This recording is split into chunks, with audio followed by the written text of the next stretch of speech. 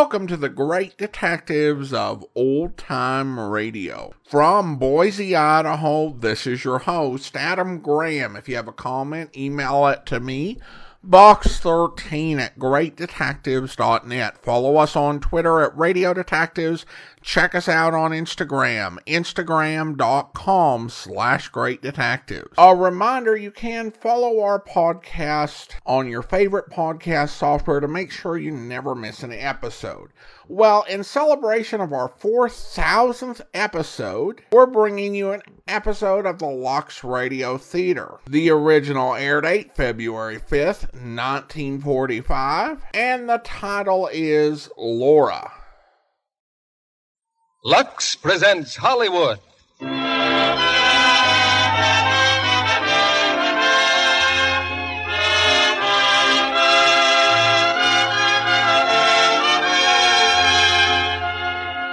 The Lux Radio Theater brings you Laura, starring Dana Andrews, Gene Tierney, Vincent Price, and Otto Kruger. Ladies and gentlemen, your guest producer, Mr. Lionel Barrymore.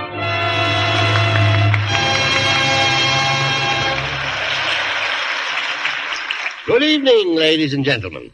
Now, if there is one form of entertainment we Americans are singularly partial to, it's the mystery or detective story, popularly known as a whodunit. 1 out of every 4 new works of fiction published in this country is a mystery or detective story. Some 300 new books of this sort appear each year. Needless to say, you couldn't read all of them if you tried. But tonight, we're bringing you one of the most intriguing mysteries of recent years, the current 20th Century Fox hit, Laura.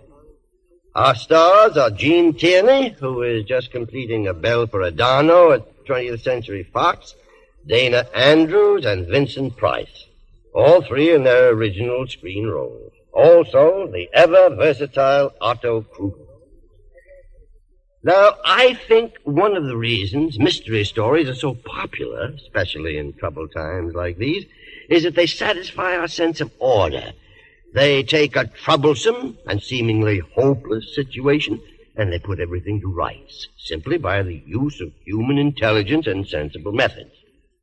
Of course, you could say the same about lots of things. Lux Flakes, for instance. They take those troublesome problems of how to wash fine fabric safely so they'll wear longer and look better, and they give a quick and very satisfactory solution, especially in these difficult times when it's important to take care of what we have. It's little wonder Lux Flakes are so popular.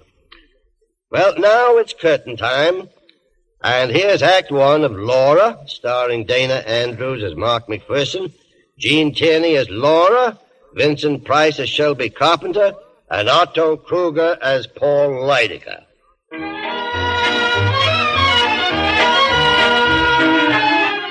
Now, most people who read a newspaper or listen to the radio know the name Paul Leidecker. Mr. Leidecker is a legendary oracle of barbed wire and forget-me-nots, whose enchanted pen and acid tongue have brought fame to hundreds and oblivion to just as many. His New York apartment is a combination art gallery and Roman bath. And now, immersed in one of his marble pools, Mr. Leidecker has a visitor, Detective Lieutenant Mark McPherson of the Homicide Bureau. Be careful, will you? That stuff is priceless. Oh. Mr. Leidecker? Quite an art collection in there. Those pieces you are pawing over are irreplaceable. Nice little place you have. It's lavish. I call it home. You'll hear about the murder of Laura Hunt. I made my statement yesterday to Sergeant Detective Crane. I know. Told him what I know. Now suppose you tell me what you know. Why not? Hand me that washcloth, Mr. McPherson. How good a detective are you? I've picked up a few facts. Laura Hunt was killed the night before last. A bell rang. She opened the door, and someone pulled the trigger of a shotgun. It wasn't nice. The range was close. Have you found the shotgun? No. What else? The thought comes to me, Mr. Leidecker, who's questioning who? May I remind you that you're a guest in my home? Yeah, that's right. What else, huh? Well, Miss Hunt was a very good-looking girl, probably. About 25, lived in a swell apartment, had a maid named Bessie. And where did she get the wherewithal to support such a menage? Bullet Company, advertising agency. She had a good job, art director or something. Not or something. She has a lady cousin in town and a couple of boyfriends. One named Shelby Carpenter, and the other is Paul Lydecker. Today is Sunday. Why haven't you tried to see me? Because it's a peculiar case, and I wanted to think. If you'll wait, I'll go with you when you leave. Why? Murder's my favorite crime. My radio audience loves it. I know you'll visit all your suspects, and I'd like to study their reactions. You're on the list yourself, you know. Be insulted if I weren't. Were you in love with Laura Hunt, Mr. Lydecker? Was she in love with you? Laura considered me the wisest, the wittiest, the most interesting man she'd ever met. I was in complete accord with her on that point. Now, if you'll excuse me, I'll get dressed. Where shall we be stopping first, Lieutenant? I'd like to see Laura Hunt's cousin. Mrs. Ann Treadwell, yes, of course. I'd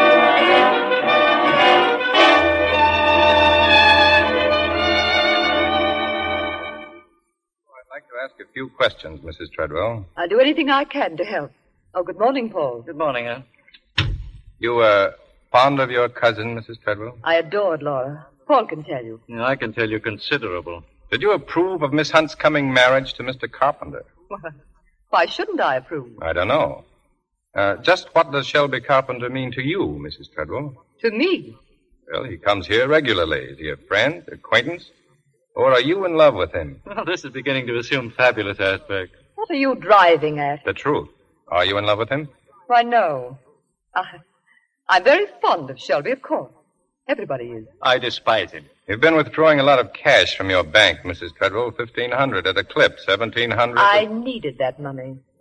The day you took out $1,500, Carpenter deposited $1,350. When you withdrew $17, he deposited $15. You shooting craps, Ann? Oh, must I be insulted like this? Shelby needed some money. I lent it to him. I supposed I could do with it as I pleased. Sure. Now, on Friday night, you were home alone. Why didn't you go to the concert with Mr. Carpenter? Concert? Why, I didn't go because he didn't ask me. Well, hello. Oh, just talking about you, Carpenter. What a coincidence to find you here. This is Lieutenant McPherson. Yes, we've met. I didn't know you were here, Mr. Carpenter. I've been lying down. My hotel room is so hot, and then all the reporters and the telephone. You know how it is, Lieutenant. I've hardly slept a wink since it happened. Is that a sign of guilt or innocence, McPherson? I'm as eager to find the murderer as you are, Lieutenant. Laura and I were going to be married this week, you know. No, he doesn't know, and neither do I, nor you, nor anyone else. Oh? Well, Laura had not definitely made up her mind to marry him. She told me so herself. She was going to the country to think it over. Laura was extremely kind, but she'd never have thrown her life away on a male beauty in distress. I suppose you've heard losers whine before, eh, Lieutenant? Yesterday, you said you went to that concert Friday night, Mr. Carpenter. What did they play? Oh, some Brahms and Beethoven's Night. Well, this place Miss Hunt had in the country. Have you got a key to it? No, but I think there's one in her apartment. Well, I'll have a look. And perhaps I could help you? Okay, come along. Goodbye, Mrs. Treadwell.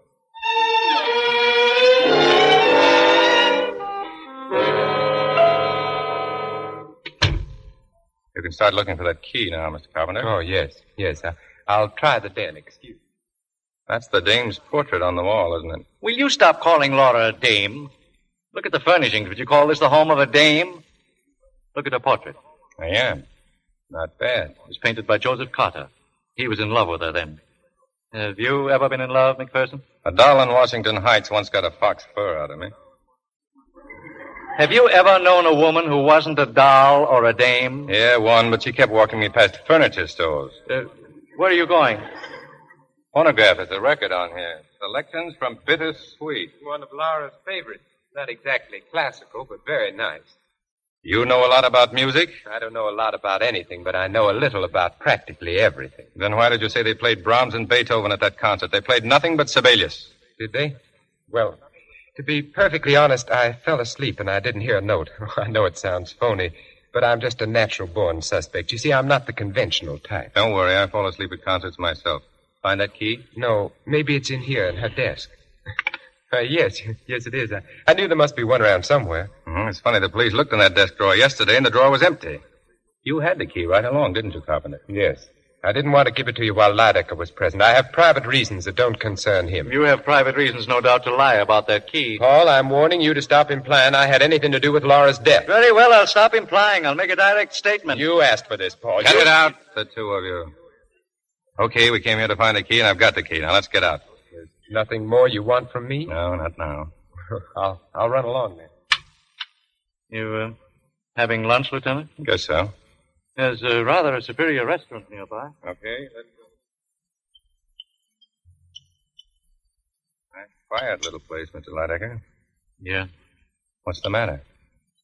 You wouldn't call me a sentimental person, would you, Lieutenant? Well, Dozens of times we sat here at this very table, Laura and I. how long did you know her? Nearly 5 years. I was just thinking, we're eating lunch, and it was at lunch that I first met Laura. The Algonquin Hotel. I was alone. I looked up and I found her standing in front of me. She had a layout in her hand. Sample of work. Mr. Lydecker, how do you do? I'm Laura Hunt. Well, I'd like to talk something over with you, if I may. I am eating my lunch. Yes, but it's practically impossible to get to see you, and I Either thought... you're from some incredibly remote community where good manners are unknown, or you suffer from a common delusion that being a female exempts you from all the rules of civilized conduct. Possibly. But I wanted to show this to you. It's an ad for the Wallace Flow-Wright pen. You're such a famous writer and commentator. It would be tremendously helpful if you'd endorse what we say about the Flow-Wright pen. I don't use a pen. I write with a goose quill dipped in poison. And you may tell your employers that... Oh, they don't know anything about this. It was all my idea. They'd give anything to get your endorsement. And if I were the person getting it, why... You disregard completely something far more important to me than your career. Oh? My food. You mean that, don't you? Well, of course I mean. I never heard of anything so selfish. In my case, self-absorption is completely justified. I have never discovered any subject quite so worthy of my attention. But in your column, on the radio, the things you say, they're filled with such understanding, such sentiment. Miss Hunt, you are beginning to bore me. You're a poor man, Mr. Lydecker. I feel very sorry for you. Goodbye. Hunt occurred about 2 hours later. Kept after you, did she? No, I went to her because I couldn't stop thinking about her. I was more than slightly annoyed, but she had something, that girl. Something far deeper than good looks. I went to Bulletin Company, proceeded to do something I have carefully avoided since the age of 2. I apologized. Laura looked at me and smiled. Accepted, Mr. Lydecker. It was very nice of you to go to all this trouble. Goodbye. In a moment, Miss Hunt. For reasons which are too embarrassing to mention, I'd like to endorse the Wallace Flow-Wright pen. Have you an ad? You're a very strange man. Now I'm sure you're sorry for the way you acted. Let's not get psychiatric. But in a word, yes. And you are a very kind person. No, I'm vicious. The real secret of all my charm. But if you think me kind, I'll call for you here at 6. What? We'll have dinner together. I can't make it any later. Will you be ready? Why, yes, I'll be ready. Okay, Mr. Lydecker. Thanks. I started then to help Laura. I did everything in the world for her. I am a man reputedly of overwhelming ego, but this I admit without reserve. It was Laura's own talent, her own incredible charm that enabled her to rise to the top of her profession. Through me, Laura met everyone, famous and the infamous. And deferring always to my taste and judgment, she captivated them all. She became as well known as my walking stick in white carnation. Like them, she was always with me. When does Carpenter enter the picture? Men couldn't keep away from Laura, but she never regarded them seriously, but me. Her own discrimination ruled them out, and I never had to intercede. She met Carpenter one night at a party at Ann Treadwell's. She became attracted to him instantly. I was shocked. There's a fellow completely without talent, with as much depth of character as a saucer of stale gin. Shortly before I took Laura home, I overheard her talking with Carpenter on the terrace. And so I spend my time doing what I've always done, nothing. Then tell me, what does it feel like living on the income from an estate? Oh, I once knew what it felt like, but the sheriff interfered with that over 10 years ago. Then why don't you work for a living? Oh, I did ask a friend for a job once. All he did was laugh. He thought I was joking. Weren't you? No, when he saw I was sincere, he just got embarrassed. He said he'd phoned me. That was months ago. Do you really want a job? Yes, I do. Then you've got one. What? Now you think I'm joking. Well, I'm not. You just be at Bulletin Company tomorrow morning. You're going to work, Mr. Carpenter. So in time, they got engaged, huh? They became attached to each other very quickly. I concealed my annoyance with masterly self-control, but here was a situation, however ridiculous, that required my attention. As you will see, it was for Laura's own good. Well, I followed them one night to this very restaurant. They had been working late on some advertising campaigns. Tell me the truth, Laura. Really make people brush their teeth more often. The idea's wonderful, Shelby. And so are the layouts. By the way, who's the model you used? You don't remember? Well, you hired her yourself, Diana Redfern. Oh, of course. Laura, you look wonderful. Well, that's a quick switch of subject. Oh, I like this one much better than toothpaste. Good. Could you have dinner with me tomorrow night just like this? Maybe. And what about the night after that? But, Shelby, I can't just... What about 3 weeks from tonight and all the nights in between? Don't you think I have any other engagement? What about 2 months from now and the month after that? And what about next year? Then it's all settled. What about breakfast? What about lunch? Beautiful lunches, day after day. And what about beautiful work, day after day? Why, Miss Hunt, the way you talk, you'd think I was in love with you. Sparkling bit of dialogue, wasn't it, Lieutenant McPherson? If they'd known you were listening, they might have snapped it up a bit. Laura knew that I had overheard them because I told her so the following evening. By then, I had some other information to tell her also. I don't care what you found out about Shelby. It's the snooping about Paul. It's degrading. Of course, but I thought you'd want to know. That sterling character almost went to jail last year for passing rubber checks. And after that, in Virginia, he was suspected of stealing his hostess's jewelry. Those are only insinuations. I know his fault. But a man can change, can't he? Oh, Laura, for heaven's sake, open your eyes. So Carpenter has changed. Yes, he's changed from you to Diana Redfern. Running around with her now. A model from your own office. Paul, how can you be so despicable? You know what you mean to me. How can you try so deliberately to hurt me? Hurt you? Paul, Shelby and I are going to be married next week. Ah. You gave him a cigarette case on his birthday, didn't you? A valuable case? Where did you get it? From the pawn shop where Diana Redfern took it after he gave it to her. I don't believe it. He probably needed money and was too proud to borrow. Perhaps that's why this pawn ticket is in her name. I won't let this go any further. I'm going to telephone him. You won't find him at his hotel. Tonight, Carpenter's deserted both you and Miss Redfern. He's dining with a young and wealthy widow. Someone you know. Your cousin. He's been treating her rather badly these days. I'll phone Anne at once. Really, my dear, you don't think that Anne would give him away, do you? Oh, it's nasty, I know it, but I must make you realize. Now, suppose we visit Cousin Anne, He won't be there. I know he won't.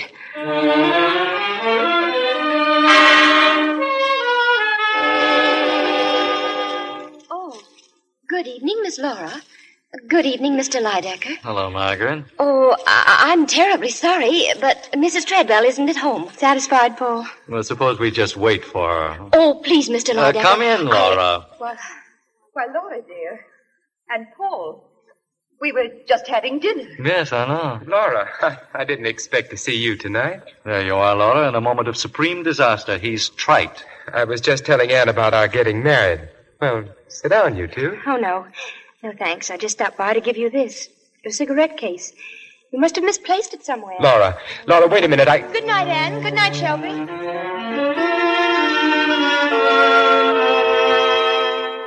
What was this episode of the cigarette case, Mr. Lydecker? Last Wednesday night. On Friday, Laura had lunch with a Redfern girl. I wish I'd been there. And as I said in my statement, Laura and I were to have had dinner that night. At 7 o'clock, my phone rang. I had a sudden sensation of depression, a foreboding of disaster. Hello? Paul, I'm frightfully sorry, but I just can't meet you. Well, there's nothing wrong, Laura. I mean, you're not ill? Oh, no. I've just decided to go to the country for a few days. What, in this storm? Why, it's pouring. It won't last, Paul. It will do me a lot of good to be alone. Oh, you're thinking about Carpenter, huh? Of course. Please, I simply must have time to think this out for myself. When will you be back, dear? I don't know. I'll call before I leave. Maybe you could meet me. Well, of course I will. Thank you, Paul. Goodbye. Goodbye, my dear.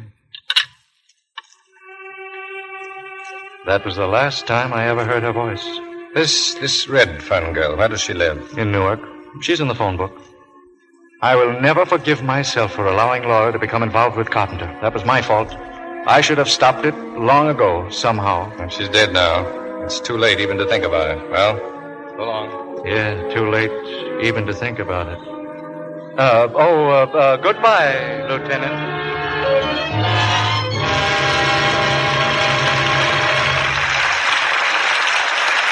Our stars will return with Act 2 of Laura in a moment.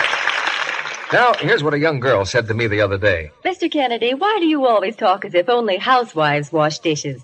Now, I work in an office from 9 to 5:30, but I'm the KP at home. Wash dishes every night for 5 of us. Oh, Mother cooks the dinner, but I clean up afterwards so she has a chance to talk with Dad and catch up on mending for the kids. And I know a lot of other business girls who do dishes, too. So I asked her if she knew what dishpan hands were. You bet I do. For a while, Mother brought home any old kind of soap. Strong chips, granules, bars. Well, sometimes my hands were so red I wanted to wear mitts when I took dictation. So that's why the dishpan tests you talk about interested me. Now, you say changing to Lux takes dishpan hands away, and you're right. One day, Mother brought some Lux Flakes home, and in just a few days, my hands looked nicer. Soon they were soft and smooth as you please. Then I said, maybe you're too young to worry about being thrifty. But that's another advantage with Lux. It goes a long way. Ounce for ounce does up to twice as many dishes, we've found, as other leading soaps tested. Then she said... Well, I can believe that, too. Some of the soaps I used to use didn't dissolve completely and made little gooey lumps in the dishpan. But with Lux, I get such quick and abundant suds. It dissolves so quickly. So I've told Mother to keep on getting Lux if she wants me to keep on washing dishes. And now, Mr. Barrymore returns to the microphone. Act 2 of Laura, starring Jean Tierney as Laura, Dana Andrews as Mark McPherson, Vincent Price as Shelby Carpenter, and Otto Kruger as Lydica.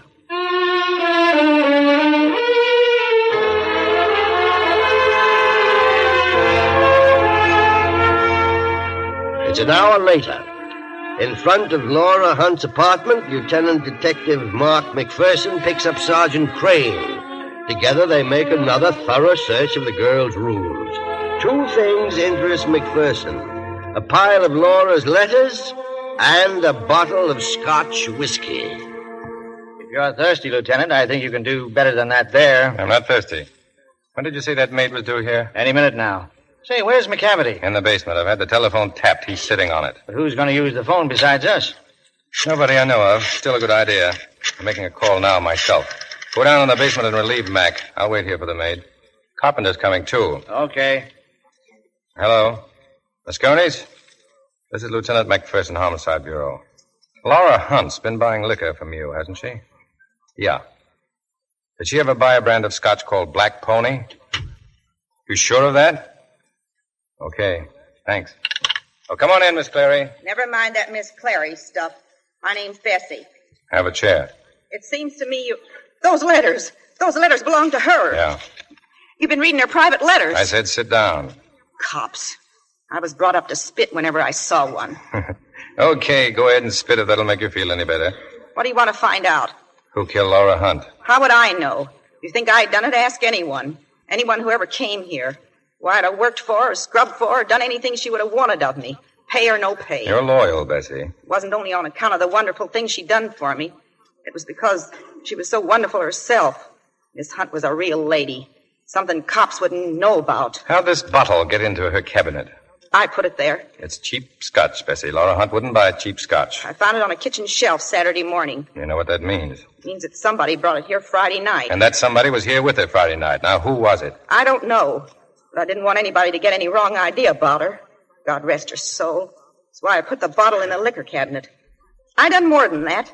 There were 2 glasses. I washed them out and cleaned off the bottle, too. Destroying evidence, Bessie. I don't care. I'll do anything to keep her name from being dragged through the mud. Relax. Bessie, I'd like some ice in this setup. You mind? I'll get it. A couple of highball glasses. I'm expecting somebody. More cops. No, Shelby Carpenter. Let him in and then get the glasses. The door's open, Lieutenant. Oh, come in. I didn't expect you, Mrs. Treadwell. Oh, are you either, Mr. Lydecker? Shelby's dropping me at the hairdresser later. I only sent for you, Carpenter. I know. So I thought I might as well come along. Yes, my excuse is equally feeble. I just dropped in to inquire as to the state of your health, Lieutenant. Insipid, I trust? About to have a drink. Oh, Bessie, 2 more glasses. Yes, sir. Hello, Bessie. What are you doing here? I'm paid up for the week, and I'm working regardless. Scotch, Lydecker? Excellent. Will this do? It's Black Pony. I'm a guest here. It'll have to do. Here's the ice and the glasses. You can skip mine, Lieutenant. I'm not much of a daytime drinker. Oh? Well, that'll be all, Bessie. You can go home now. But Yes, sir. I'll go. Thank you. I remember when Laura bought these glasses. She loved them. She loved all her things so. What are you going to do, sell them? I suppose so, if I'm appointed administrator. I'll probably call in Corey. Corey, the art dealer? Yes, he can dispose of everything. It'll be less gruesome that way. Not quite everything, Anne. There are 2 or 3 things that belong to me. That vase, for instance, the antique fire screen, and, of course, the clock. That's quite a hunk of clock. You've got one just like it, haven't you? I noticed it in your apartment. They were made 200 years ago by Corbet Fils. 2 clocks exactly the same, created at the order of the Prince of Wales. I lent one to Laura. Oh, really, Paul? Yes, really, but the vase is the gem of my collection, and I intend to have it back. I can take it with me now. Nothing's leaving here, Lydecker. Only you. Oh, is that your quaint way of indicating dismissal? Well, we're all leaving. I've got to get back to headquarters. But I don't understand, Lieutenant. I thought you sent for me. I did. Well, don't you want to ask me any questions? Nothing pressing. Oh, I see. Well, I bid you goodbye. The vase, Mr. Lydecker. Put it down. Go, of course. Just a slight touch of kleptomania.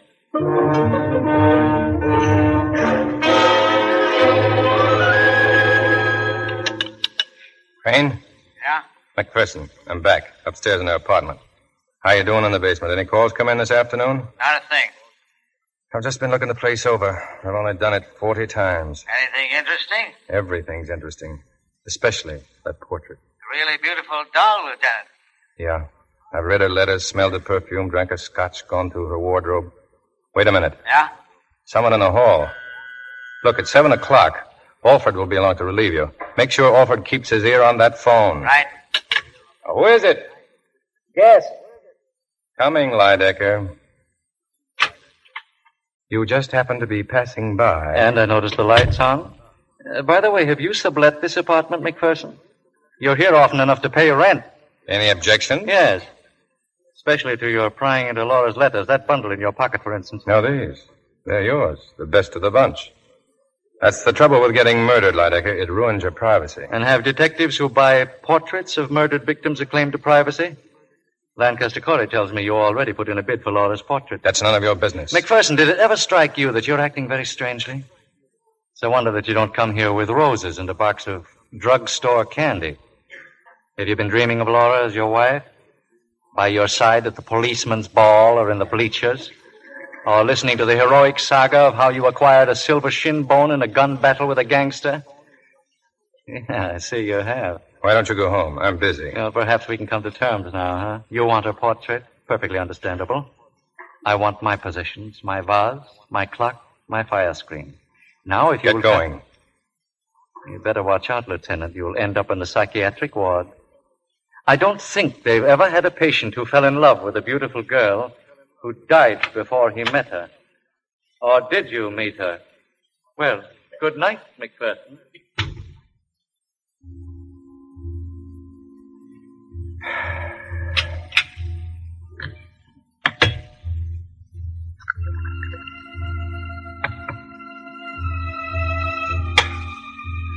Roses and a box of drugstore candy.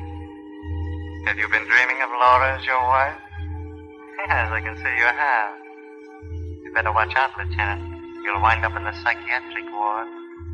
I don't think that they ever... What's the matter with me? Maybe you can tell me. You, the girl in that portrait there. You're beautiful. The most beautiful thing I've ever seen. Somebody killed you. Why? Why?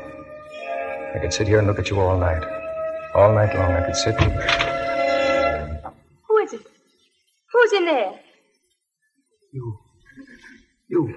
What are you doing there? You're alive. If you don't get out once, I'll call the police. You're Laura Hunt, aren't you? Aren't you? I'm going to call the police. But I am the police, you see. My badge, credentials, Mark McPherson. What's all this about? You don't know? Don't you know what's happened? No. Haven't you seen a paper? Where have you been? In the country, I don't get a newspaper. Haven't you got a radio? It was broken. What? Here. Look at these headlines. And sit down, Miss Hunt. I'm very glad to see you. On Friday night, somebody was murdered in this room. What did you say? Until you opened that door just now, we thought it was you. Now, do you have any idea who it could have been? You don't know. A girl died from shotgun wounds, close range. No, apparently we don't know. Who had a key to this apartment? Nobody except my maid. And when did you say it happened? Friday night. You'd better take off that coat. It's dripping wet. When did it start raining? Just a few minutes ago. It's teeming outside. It was raining Friday night, too, when that girl... Wait a minute. Raining. Now, come with me, Miss Hunt. Here, into your room. I want you to please look in your closet. I simply don't The closet, Miss Hunt. Here, open it up. Do all these dresses belong to you? Certainly they belong to me. All of them? Every one? Are you out of your mind? Of course they... What's this one? I don't know. You tell me. Why, this dress isn't mine. It's hers. Diana Redfern's. She had it on when she came for lunch on Friday. Well... But this dress wasn't in here when I left. It wasn't. This Redfern girl, is she a girl about your size? Yes, she's a model. She works for us. Yes, and she lives in Newark, but she hasn't been home. Her landlady said she'd gone to Philadelphia. That's right. We have a branch office in Philadelphia. She had an assignment there. But she didn't go. It was postponed. She got relatives in the city? An aunt and uncle. The same name. They live in the village. Thanks. Where are you going? Just to the telephone, Miss Hunt. I think Miss Redfern's aunt and uncle had better go to the morgue right away to make an identification. Oh.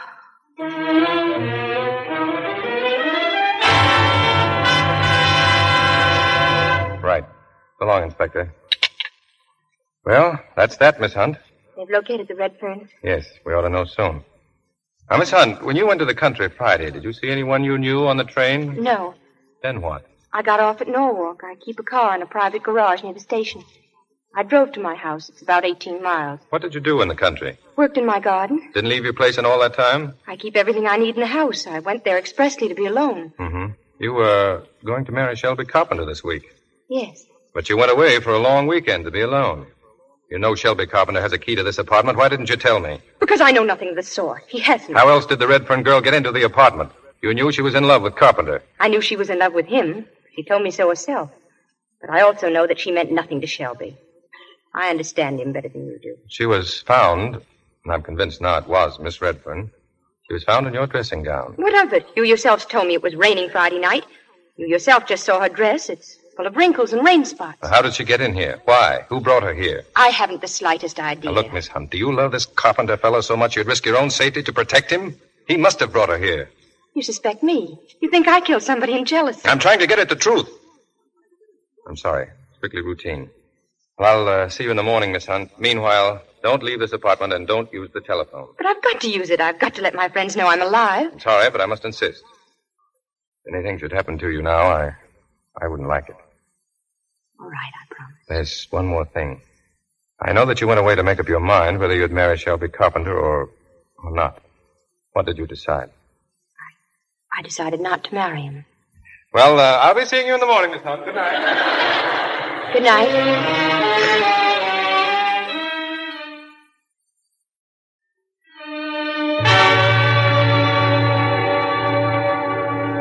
Alford?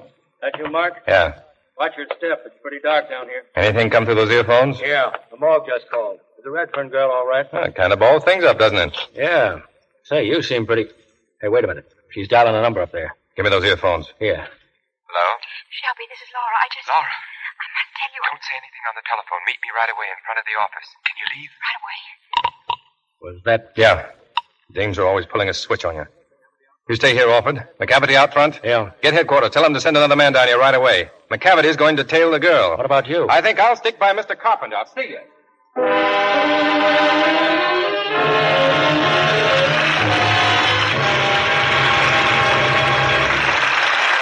We pause now for station identification. This is CBS, the Columbia Broadcasting System.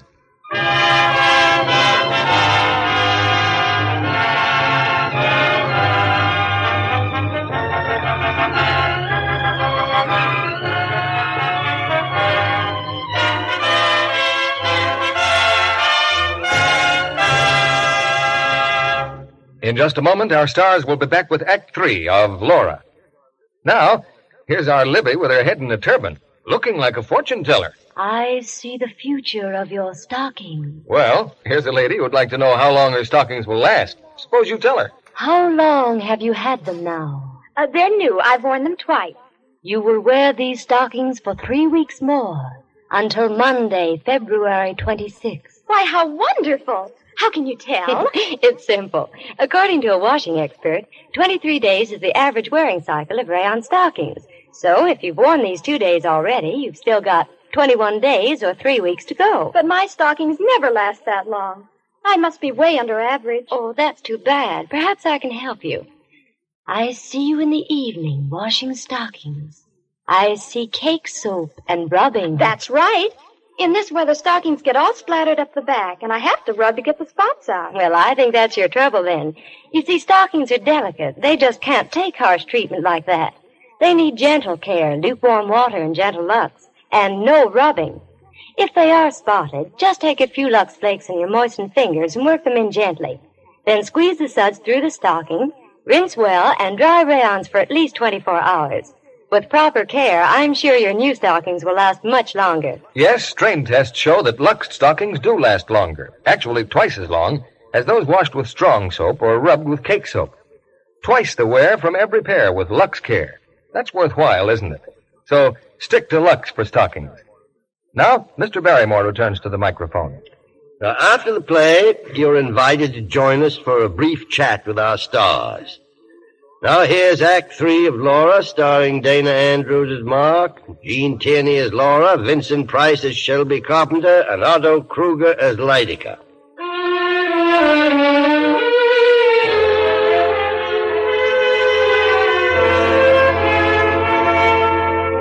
For 3 hours, Detective Lieutenant McPherson's been following Shelby Carpenter.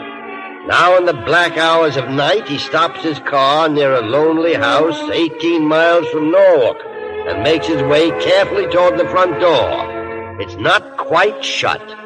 He peers through the crack for a moment and then walks in. What are you doing with that shotgun, Carpenter? Well, I must admit this is somewhat embarrassing, Lieutenant. Let me see that gun. Been fired recently. Yes, I killed some rabbits with it. When? Oh, a while back. I don't know exactly. I gave the gun to Laura for protection. You haven't borrowed it lately. You didn't just bring it back. Now, you ought to know. You've been following me. You realize the spot you're in? You brought Diana Redfern to Laura's apartment. You knew all along it was she who was murdered. Didn't you know Laura would come back any day and spill the whole thing? Or did you plan to kill her, too? Oh, you're being fantastic, McPherson. You took a bottle of Black Pony to her house Friday night. I took it there over a week ago. Bessie says Friday night. I can't help what Bessie says. Where's the key to Laura's apartment? I haven't got one. I never had one. Okay, you didn't bring the scotch there Friday night and you never had a key. How did you get in? Well, Come on, talk. Thought? Oh, all right. You see, Laura kept an extra key in her office. I'd asked Diana to meet me in a restaurant. I wanted to have it out with her once and for all. You know, she thought she was in love with me. She started to get hysterical. We had to leave. Well, I couldn't very well take her to her room in Newark, could I? Or to my hotel room. So we started to walk. It began to rain suddenly, and we got drenched. I thought of the key, and I stopped by the office to get it. We couldn't find a taxi, and so we walked back to Laura's apartment. Yeah? Diana went to Laura's bedroom. When she came out, she had on a dressing gown. Well, we talked, argued maybe, for a couple of hours, and then the doorbell rang. Why didn't you go to the door? Well, suppose one of Laura's friends had found me there. What would they think of finding Diana there? I told her to say that Laura had lent her the apartment. Anybody who knew Laura would have believed that. Don't stop. Well, I heard Diana open the door, and then there was an awful explosion.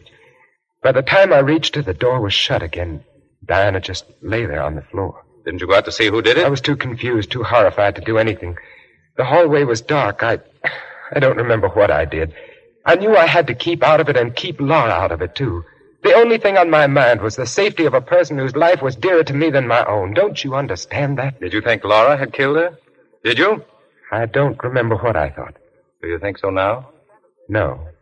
On Saturday, when Detective Crane went to see you, you seemed sincerely shocked. I was. I hadn't expected the police to mistake Diana's body for Laura's. But your alibi was all ready. The concert. You knew the minute Laura got back to town, it wouldn't stick. I couldn't think that far ahead. I was groping for some way to keep Laura's name out of it. I was heartbroken about Diana and panic-stricken about Laura. Okay. And tonight you met Laura in front of her office. What did you talk about? About what I just told you. Well, what are you turning on the radio for? To see if it works.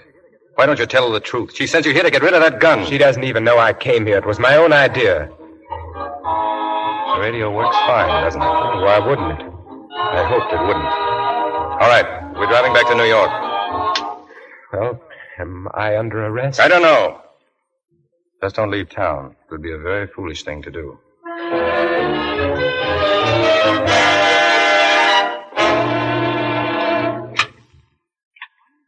Oh, good morning, Lieutenant. Good morning. You know, I have a terrific yen to call you Laura. Why don't you forget that lieutenant business and just call me Mark? Because Especially since I brought you all these groceries. Breakfast. You didn't buy any food when you went out last night. So you know. Yeah. I can fix bacon and eggs. Can you make coffee? Oh, I spoke to Bessie. She'll be a little late. When I told her you were alive, she darn near passed out. Yes, she phoned. Might have been a little more delicate about it.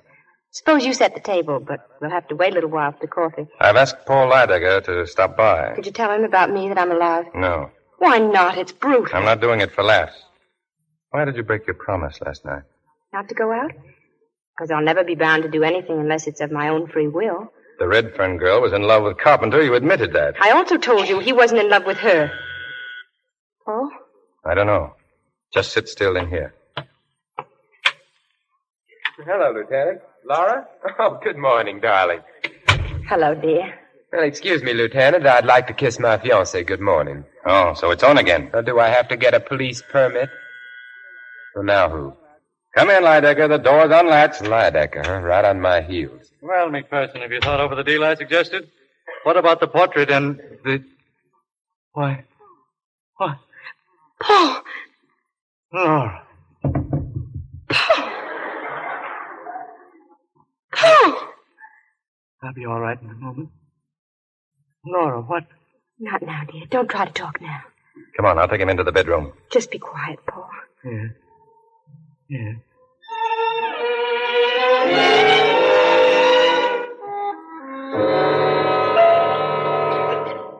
How is he? He'll be all right.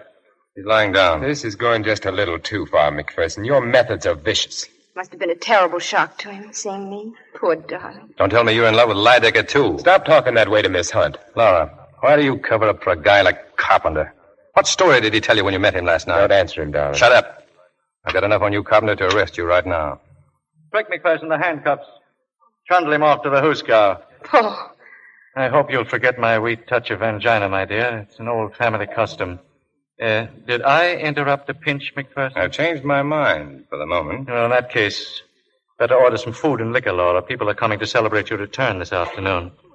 A cocktail party. Who asked them? I did. In the quiet of your boudoir just now.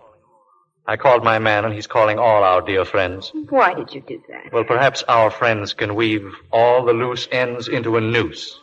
Eh, McPherson? You shouldn't have gone to all that trouble, Mr. Lydecker. I'd already called them. Well, I'll run along now, Laura. Sorry about the breakfast. Some other time, maybe.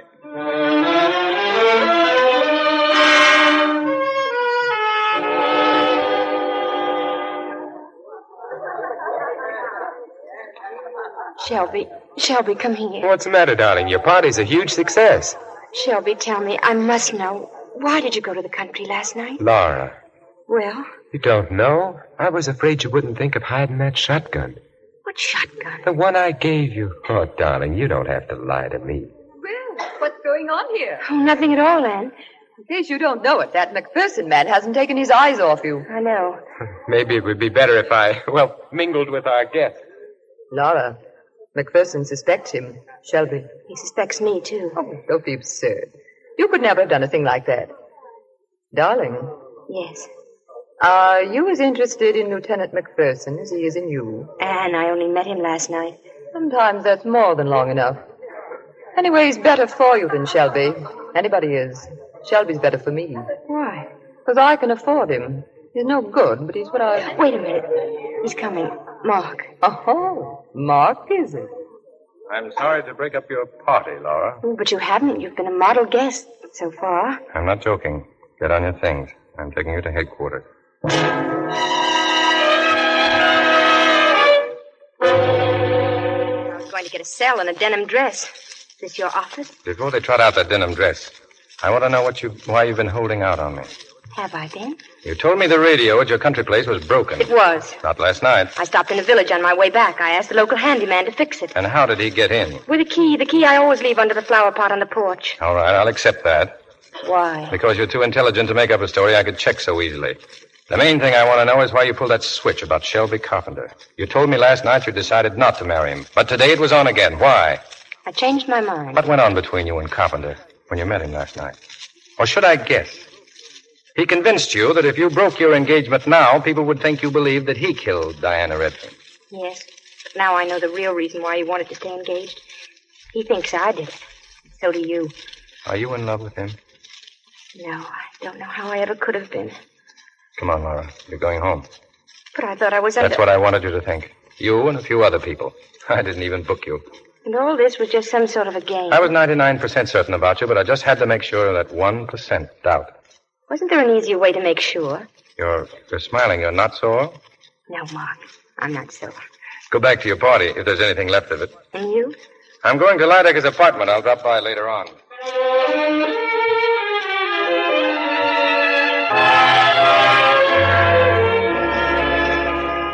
I'm glad they've all gone, Laura. It's been a long time since we've been together. But, darling, what's the matter? Nothing, Paul. You're worried. Yes, McPherson. He's using you for something. I don't think so. I don't deny he's infatuated with you in some warped fashion, but he's incapable of any normal human relationship. He's been dealing too long with criminals. When you were unattainable, and he thought you were dead, that's when he wanted you most. Fell in love with your portrait. He was glad when I came back, as if he were waiting for me. You know what he calls women? Dames. A dame in Washington Heights once got a fox fur coat out of it. That's his very word. That doesn't mean anything, Paul. He isn't like that. Laura, my dear, you have one glaring weakness. With you, a lean, strong body is always the measure of a man, and you always get hurt. No man is ever going to hurt me again. No, not even you. I? Hurt you? What? Laura, look at me. You were a long time finding out about Shelby, but that's all over now. We'll be together again. Wait, the door just opened. Don't get up. It's only me.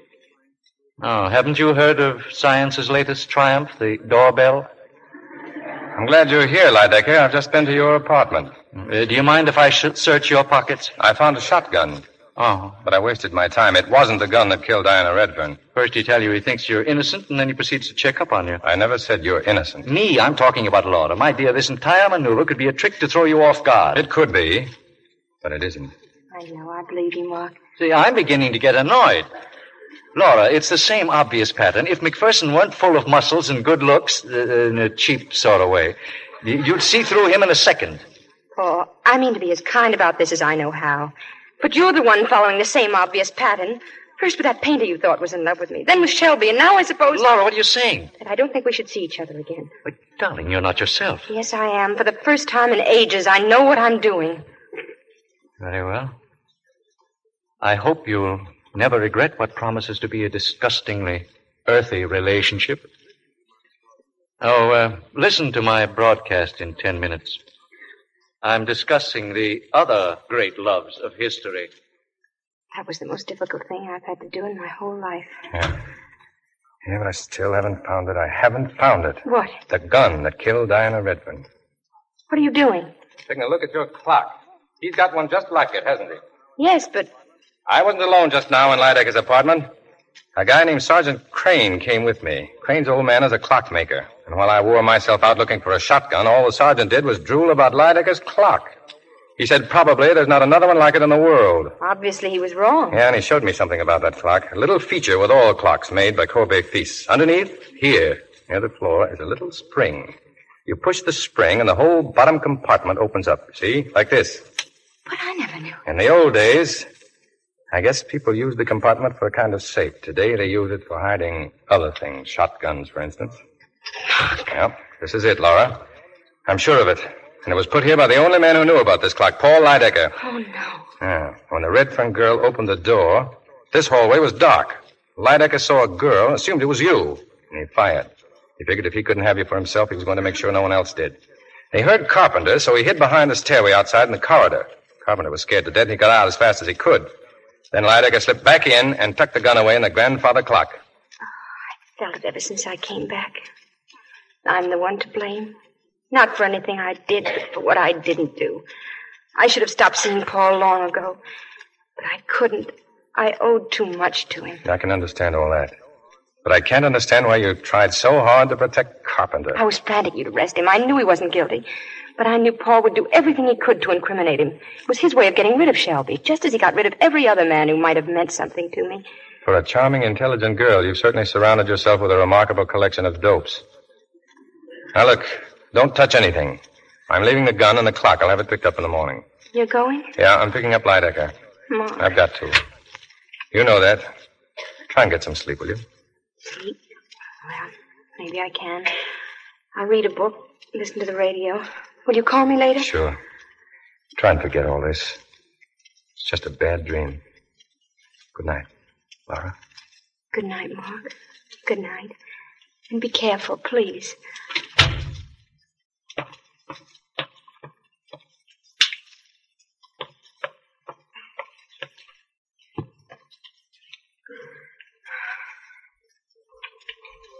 And now, ladies and gentlemen, with his final word for this evening, Mr. Paul Lydecker.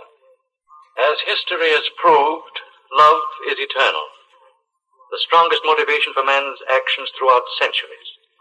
Love is stronger than life. It reaches beyond the dark shadows of death. May I remind you of some favorite lines of mine from Dowson's poem? They are not long, the weeping and the laughter, love and desire and hate. I think they have no portion in us after we pass the gate. They are not long, days of wine and roses. Out of a misty dream, our path emerges for a while, Then closes within a dream. That's the way it You is, heard the isn't it, voice Laura? of Paul Lydecker by electrical transcription. This is the... There's the final irony to all of this, Laura. You know how I despise melodrama, and yet here I am, a gun in my hand, about to kill you. Paul, you've taken one life. Isn't that enough? The best part of myself, that's what you are, Laura. Do you think I'm going to leave you to the vulgar pawings of a second-rate policeman who thinks you're a dame? He'll find you, Paul. You know he will. Willie, don't you overestimate the man who thought I left a few moments ago. And all I did was wait in the hall, Laura. And then I let myself in again with the key I've always had. I'm not going to lose you, Laura. Open the door. Don't move, Laura. He didn't leave. He's somewhere in this building. Laura, are you all right? He'll find us together, darling. As always we should have been. As always we will be. No, Paul, no. Turn your face, darling. Please, turn your face. Sorry, Miss Hunt, but I had to do it. I better let the boss in before he busts down your door. Laura. It's all right, Mark. Get him through the window, Lieutenant, from the fire escape. I'll call headquarters. Fine detective. A fine detective I am. Laura. Goodbye. Goodbye, my love. It's all right, darling. It's all right. The bad dream is over.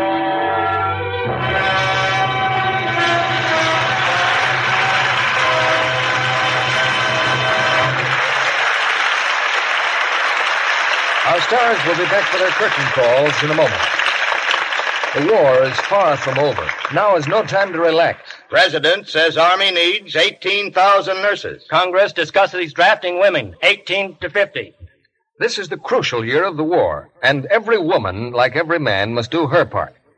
If you want to bring your son, your husband, the boy down the street home sooner, do every single thing you can to help now. Even if you can't take a war job or be a nurse, you can still help by saving every drop of used fat. Your used kitchen fats make the medicines our nurses need for our wounded men and the raw materials for synthetic rubber life rafts and airplane tires. The American Fat Salvage Committee says, Fat salvage can no longer be regarded as a volunteer service. It is a serious wartime obligation that must not be neglected until every Jap is driven back to Tokyo and the South Pacific Islands again become exporters of commercial fats and oils. yes, now the kitchens of America must help supply the fats we used to get from lands the Japs still hold. Save the fat from your broiler and frying pans. Skim it off the tops of soups and stews and gravies. Melt down table scraps and sew it. Your butcher will give you 4 cents and 2 red ration tokens for every pound you turn in. Save every drop every day until J-Day, the day the Japs are licked. Now, back to Mr. Barrymore and our stars. Well, now that we've solved tonight's baffling crime, With the help of Gene Tierney, Dana Andrews, Vincent Price, and Otto Kruger, we invite our stars to the footlights for their curtain calls. And I might add that for Dana, this is the first appearance on our stage. First for me, too, Mr. Barrymore. For you too, Gene? Well, with Van Johnson here on our 10th anniversary show, the Lux Radio Theater's had a pretty good season for new stars. I hear you're making a picture with Van Johnson, Mr. Barrymore. Yeah, that's right, Vincent. Between two women. That Metro Golden Mare. Well, I'll tell you a secret about Dana. He's going romantic on us in his next picture. What picture's that, Dana? It's a Technicolor, Vincent, for 20th Century Fox. State Fair. Who's in it with you? Well, the largest group in the cast is 54 prize Hampshire hogs. Now, let me get this straight, Dana. You're playing a romantic role? Uh-huh. And you know, one of those pigs weighs 880 pounds. Undoubtedly the biggest ham in the picture. Oh. I can see now why there's a bacon shortage. All the hogs are going to pictures. Well, Dana, you set those hogs a good example in acting, and we look forward to producing State Fair in this theater someday. What are you going to have on Lux for next week, Mr. Barrymore? For next Monday night, we have from Paramount Studios a play and stars that hundreds of our listeners have requested. For Whom the Bell Tolls. With Katina Paxinu, Akim Tamirov, Mikhail Razumi, and Gary Cooper and Ingrid Bergman. I can guess by the reaction in our studio audience that it's a play you've all been looking forward to. And I don't wonder. Based on the novel by Ernest Hemingway, it's one of the great motion pictures of our time, with 5 great stars in their original screen roles. Sounds like a wonderful evening, Mr. Barrymore. Good night. Good night. Good night. Good night. I hope to see you again.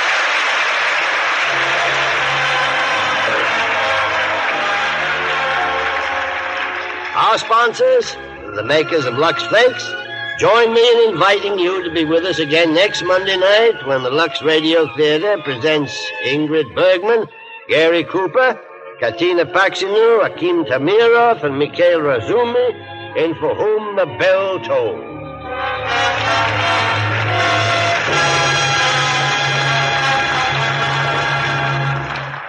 Laura was presented through the courtesy of 20th Century Fox, producers of A Tree Grows in Brooklyn. Mr. Barrymore can be heard on his own program, The Mayor of the Town, every Saturday night over this same network. Vincent Price is currently working on the 20th Century Fox production, Dragonwick. Otto Kruger will soon be seen in Samuel Goldwyn's Technicolor picture, Wonder Man. Heard in tonight's play were Lois Corbett, Leo Cleary, Noreen Gamil, Dwayne Thompson, Charles Seal, and Howard McNear. Our music was directed by Louis Silvers. This program is broadcast to our fighting forces overseas through cooperation with the Armed Forces Radio Service. Our Lux Radio Theater production of Laura, starring Dana Andrews, Gene Tierney, Vincent Price, and Otto Kruger, has come to you with the good wishes of the makers of Lux Flakes, the tissue-thin soap used by smart housewives everywhere. This is your announcer, John M. Kennedy, reminding you to tune in again next Monday night to hear For Whom the Bell Tolls with Gary Cooper and Ingrid Bergman, Katina Paxinu, Akim Tamirov, and Mikhail Rasumny. There's less work in my cooking, no guesswork in my cooking. My best work is my cooking, since I have switched to Spry. Let new Easy Bake Spry and Spry's amazing shortcut recipes help you serve more delicious meals with far less work. For lighter, better-tasting cakes, tender, flaky pastry, crispy, digestible fried foods, get S-P-R-Y Spry. And be sure to listen in next Monday night to the Lux Radio Theater presentation of For Whom the Bell Tolls, with Gary Cooper, Ingrid Bergman, Katina Paxinu, Akim Tamirov, and Mikhail Rasumi. This is CBS, the Columbia Broadcasting System. Welcome back. Well, a noir classic, and I think Otto Kruger does a good job in this as Lydiger, replacing Clifton Webb, who starred in the film version. Characters in this are very well thought out and really given quite a bit of dimension. The twist halfway into the film really floored me the first time I saw it. I have to admit that this was kind of an unforgettable twist. So I couldn't be taken in by it or surprised by it when I rewatched it prior to listening to this episode. That said, once you get past the twist, you do watch the film a little bit differently for clues that pointed to the actual solution. And of course, the character of Lydecker really was at the center of this even more than Laura. And I think that's the sort of thing he would insist upon.